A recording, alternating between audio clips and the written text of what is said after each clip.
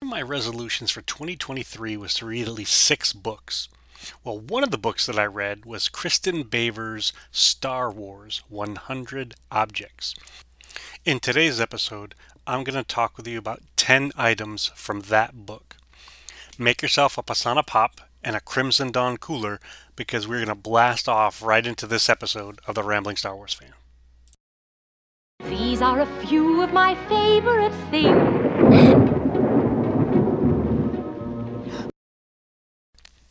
Hey, old buddies. Welcome to The Rambling Star Wars Fan. If you don't recognize my voice, I'm Ken, the host of this show. If you do recognize it, I'm sorry, and I'm glad you're back. Today's show is going to have 2 parts. I'm going to talk with you about a book written by Kristn Baver, and I'm also going to debut a new segment of this show called Podcast Suggestions, or PS. Yep, it is exactly what it sounds like, and I'll explain more about that when we get there. But first up, let's talk about Kristn and her incredible book. Kristn is Star Wars famous in a variety of ways. She's the associate editor of StarWars.com. She's written several articles for Star Wars Insider, and she's even hosted a stage at a couple different Star Wars celebrations throughout the years. She's also the host of This Week in Star Wars. In addition to that, she's also the author of Star Wars Timelines, Star Wars, Skywalker: A Family at War, and a story in the From a Certain Point of View Return of the Jedi edition. And in this episode, we're going to talk about one of her other books. The book that is at the core of today's episode is called Star Wars 100 Objects, Illuminating Items from a Galaxy Far, Far Away. This book was written from an in-universe perspective, as if all of the items were real historic relics. The items are even grouped into 4 eras, much like actual artifacts. The eras are the Republic era, the Imperial era, the New Republic era, and the First Order era. And in this book there are weapons and helmets, pieces of fancy jewelry, and random tools. This book could very easily serve as a directory of the items in Luthen Rail Shop on Coruscant. To me, it's even more incredible to know that each item pictured was put together by creative, crafty makers as a work of art that ended up on screen in a Star Wars film for all of us to enjoy. And that's the score of 10!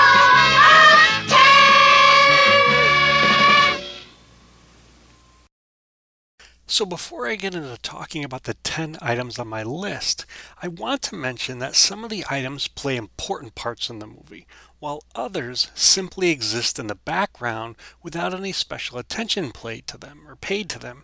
And see, that's what I think one of the magical things about Star Wars is that these movies were filmed kind of sort of like documentaries in which the camera was supposed to capture the actions of the characters as they went about doing whatever business that they were doing at the time. So in one scene where they might be flying a spaceship or attending in a meeting, and in another scene they might be eating a meal or just 2 characters talking to each other. And even in the simplest of scenes, where there were only 2 characters, the sets were filled with many of the things that you'd expect to see at any given moment. If they were in a hangar, there would be tools and spaceship parts lying around. If they were in a dining room, there might be dishes and silverware, various food items, and maybe even some in-universe decor like flower vases and wall art. See, even though these events took place in a galaxy far, far away, they looked believable thanks to the prop makers and the incredible artisans that were involved in bringing these movies to life. And that's one of the wonderful things about this particular book is it showcases 100 items from Star Wars. And so with that said, let's start off with my first item. The first item on my list is the Ambin sniper rifle. This item made its debut in 1978 as part of a cartoon in the Star Wars Holiday Special, and then it almost broke the internet in 2018 when Jon Favreau posted a picture of one on Instagram as a teaser to what would become the first season of The Mandalorian. You see, this is a rifle where the barrel end of it looks like a tuning fork, and its stock, about 4 feet away, is made of some sort of wood. And this gun not only has a cool looking scope on the side, it also can fire rounds that can disintegrate creatures. And in addition to that, on top of it all, it can even stun folks. So this is one heck of a powerful weapon. The next item on my list is the Death Star plans. From the perspective of moviegoers, the Death Star plans started out as a slim object inserted into a three-legged robot that looked a little bit like a trash can with blinking lights. Later on in that same movie, the plans became animated digital schematics that were displayed during a military staff meeting. If we fast forward a few decades later, the plans were housed in what looked like a Betamax video cassette with a handle that were stolen from a tall tower on an islandy beach planet named Scarif. That is the version of the plans that I'm talking about that show up on page 100 of this book. These plans are so cool to me that I even went so far as to build a version of them. I cut up bits of EVA foam of various thicknesses and sizes, glued them together and added a bunch of paint, and I carried that thing around, my set of the Death Star plans, as we went through the convention center for Star Wars Celebration and got pictures taken with a bunch of different Star Wars costumers, including Krennic and some rebels. And I believe somewhere in my album is a picture with someone dressed like Jyn Erso. And my favorite picture from that day was one where we were lucky enough to see Steve Sansweet from Rancho Obi-Wan to pose for a picture with the Star Wars plans, the Star Wars Death Star plans that I made. And those plans, that prop that I made is so treasured, even though it's not as fancy as the one that shows up in the book. It's such a treasured item in our house that I hung it on the wall in our wall of fame, which is surrounded by other pictures that we had gotten taken with various Star Wars fans like Jeremy Bulloch, Ahmed Best, Mark Hamill, and Carrie Fisher. Speaking of Jyn Erso, they also included her Stormy doll in this book. And Star Wars toys have had a special place in my world for a very long time. As a kid, I'd carry them around in shoe boxes and plastic cases. I even built huts for them out of sticks and milk cartons. I would look through holiday catalogs to figure out which ones were coming out, and I can remember standing in toy aisles just staring at all of their plastic glory when I was younger. And as an adult, my affinity for them and appreciation for Star Wars toys is at a really wild level. On one hand, I know that they can be minimized into just mere playthings for kids. And I also understand that these tiny pieces of plastic have been designed by craftspeople that have been played with by children all over the world. They were the sources of joy for many, many people and the inspirations for some that turned into lifelong careers. And I think it's fantastic that they went so far as to create or showcase an item in this book about a plaything for a child in the movie. The next item on the list is a staff of power. And no, I'm not talking about this futuristic war weapon. I'm talking about an item that is a jumbled assemblage of bone, feathers, leather, and wood. It was reported to have belonged to the Ewok shaman called Logray that we saw in Return of the Jedi, the Ewok adventure movies, and even the Ewoks cartoon. We all know my appreciation for the Ewoks is boundless, and I'm glad that they put an item into this book that came from that furry race of creatures on the planet moon of Endor. I mean, it's kind of wild to think that on one hand you've got these super advanced items that are made out of fantastic elements like Beskar and transparent steel, While at the other end of the spectrum, you have an item like this Staff of Power, that is fabricated out of the simplest of materials like feathers and wood, and they're shown in the same book with equal importance. So whether we're talking about advanced scientific weaponry or something that was carried around the village by an Ewok elder, they both are equally worth showcasing and showing. The next entry on my list feels a little unfair. It's listed as X-Wing pilot helmets, and even though it's a single item in the book, there are 14 unique pictures for those helmets. And it's interesting to see the unique paint schemes and the scuffed surfaces of these X-Wing pilot helmets in comparison to the shiny, stark black conformity of the Empire's TIE fighter pilots. And from a prop maker's perspective, I think there's some very interesting things to take note of related to these helmets. See, the original helmets were crafted by Andrew Ainsworth at Shepperton Design Studios in London. He used a US APH 6B pilot helmet as the base for these creations. And the APH helmet was one worn by pilots during the Vietnam War, and this particular one was given to him by John Mallow. He was the costume designer for Star Wars. Andrew vacuum formed the ABH helmet, cut it in half, and then added that center mohawk or ridge and amber visors to the helmets. And one of the things that was interesting about that, the visors themselves were put on there. The amber visors were put on there so that they didn't obscure the faces of the characters.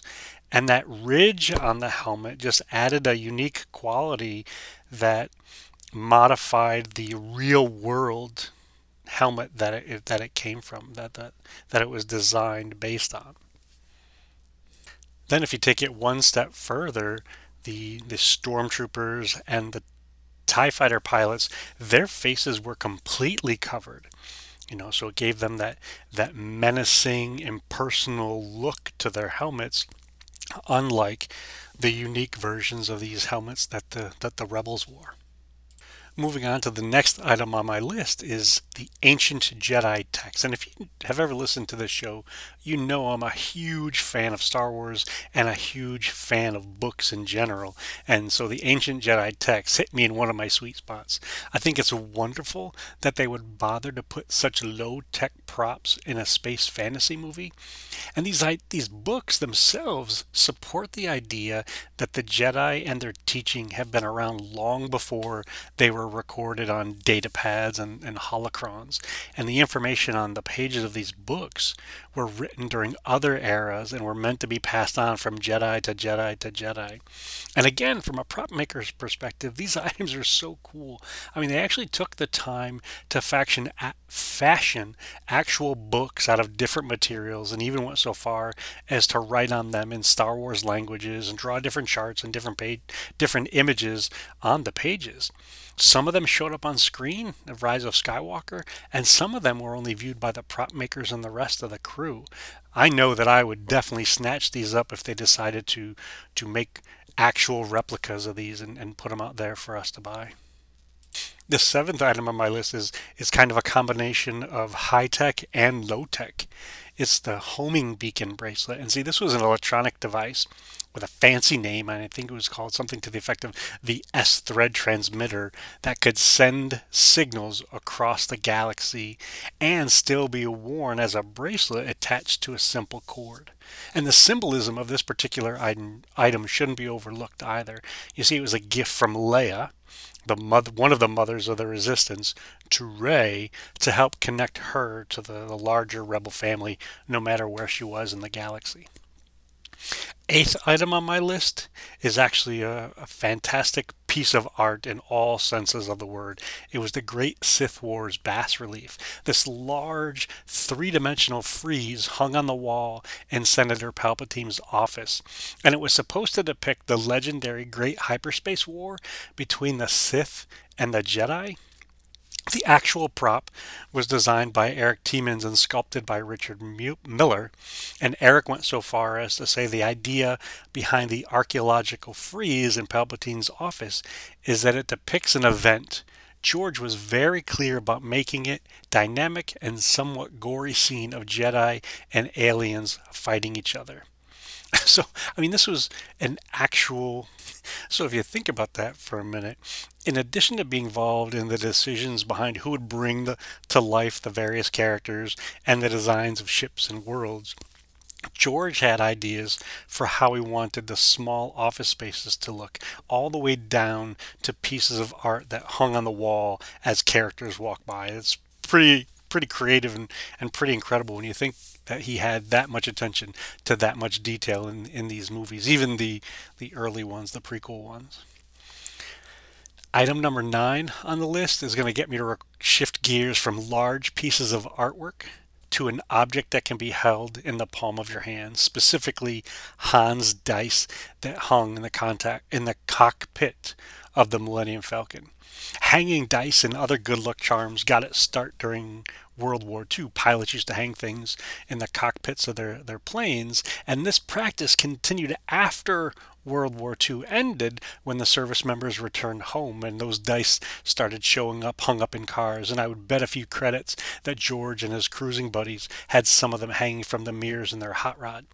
I'm embarrassed to mention that I never noticed these dice in the original film, and I must have seen that movie hundreds of times, and it wasn't until I saw them highlighted in The Last Jedi that they popped out at me, and I was lucky enough as a human being, as a member of the real world, to have been given a set of them, and so now they're a wonderful prize in my personal and ever expanding collection of Star Wars items. Now, the dice that I just mentioned were tiny items in A New Hope and barely noticed. However, the next relic was a centerpiece of a very important scene. This relic from the first Star Wars movie that also showed up in The Force Awakens, Solo, Rogue One, Rise of Skywalker, and Batuu West and East, not to mention countless nerd dens across the galaxy. See, I'm talking about the hollow chess table, around which we learn that Wookiees can be smarter than droids in certain instances and far, far stronger. See, to me, it's an incredible thing that something as mundane and ordinary as a game table could be elevated to something magical.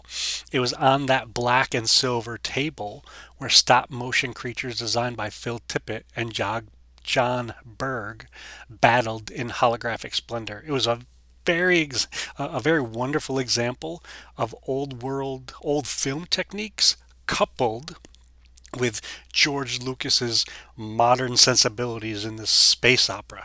In fact, one of our friends, Mike Hinton from the Inflatable Falcon fame, he's actually in the process of building one of these hollow chess tables just a few steps away from his podcast studio. And from what I understand, you can even buy 3D files that will allow you to print these at home if you don't want to buy them or if you don't want to travel to Black Spire Outpost and pick up some of your own. So I've given you my list of 10 items from the book that I truly appreciate, 10 of the 100 objects that are on display in Kristn Baver's book, and I absolutely positively think that you should pick it up. I mean, the first item that I talked about was a fantasy weapon that got its start in a cartoon, and the last item that I talked about was a game table around which Wookiees and droids played this magical game of hollow chess. And one of the things I absolutely positively love about the book is that they're still making things from it. Fans are poring over pages like this to recreate these items for their own enjoyment in their own homes or to share them with the world. And Star Wars is one of those properties that's several parts science fiction, several parts fantasy, and even more parts magical. And it and the items that were created by its storytellers and craftspeople have memorized us and inspired fans, young and old, for the better part of 4 decades. And more importantly than all of that, they continue to do so. They continue to put their creative juices together to craft wonderful objects that have rich history, rich fantasy history, and they go so far as to put them on screen or put them in theme parks for us to enjoy. And if you can't tell by listening to this episode, please let me say it out loud for the entire universe to hear. I absolutely, positively love Kristn Baver's book, Star Wars 100 Objects. Knowing what I know about Star Wars, I think they could do many more books like this. Heck, they could even make them more topic specific. They could write one about 100 blasters or 100 jackets, 100 flashing control panels, or even 100 decor items. Go ahead. Try and tell me that you're not interested in learning more about that fling and catch toy that hung up in Anakin Skywalker's boyhood home, or the dishes that Edie Karn had in her apartment on Coruscant.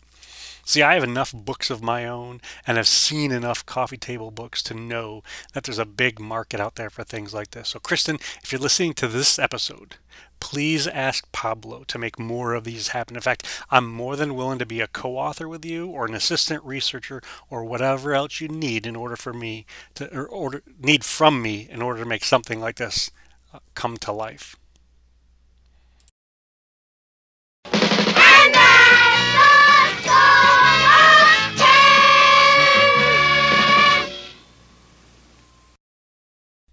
At the top of this show, I mentioned that I'm adding a new segment to this podcast called Podcast Suggestions.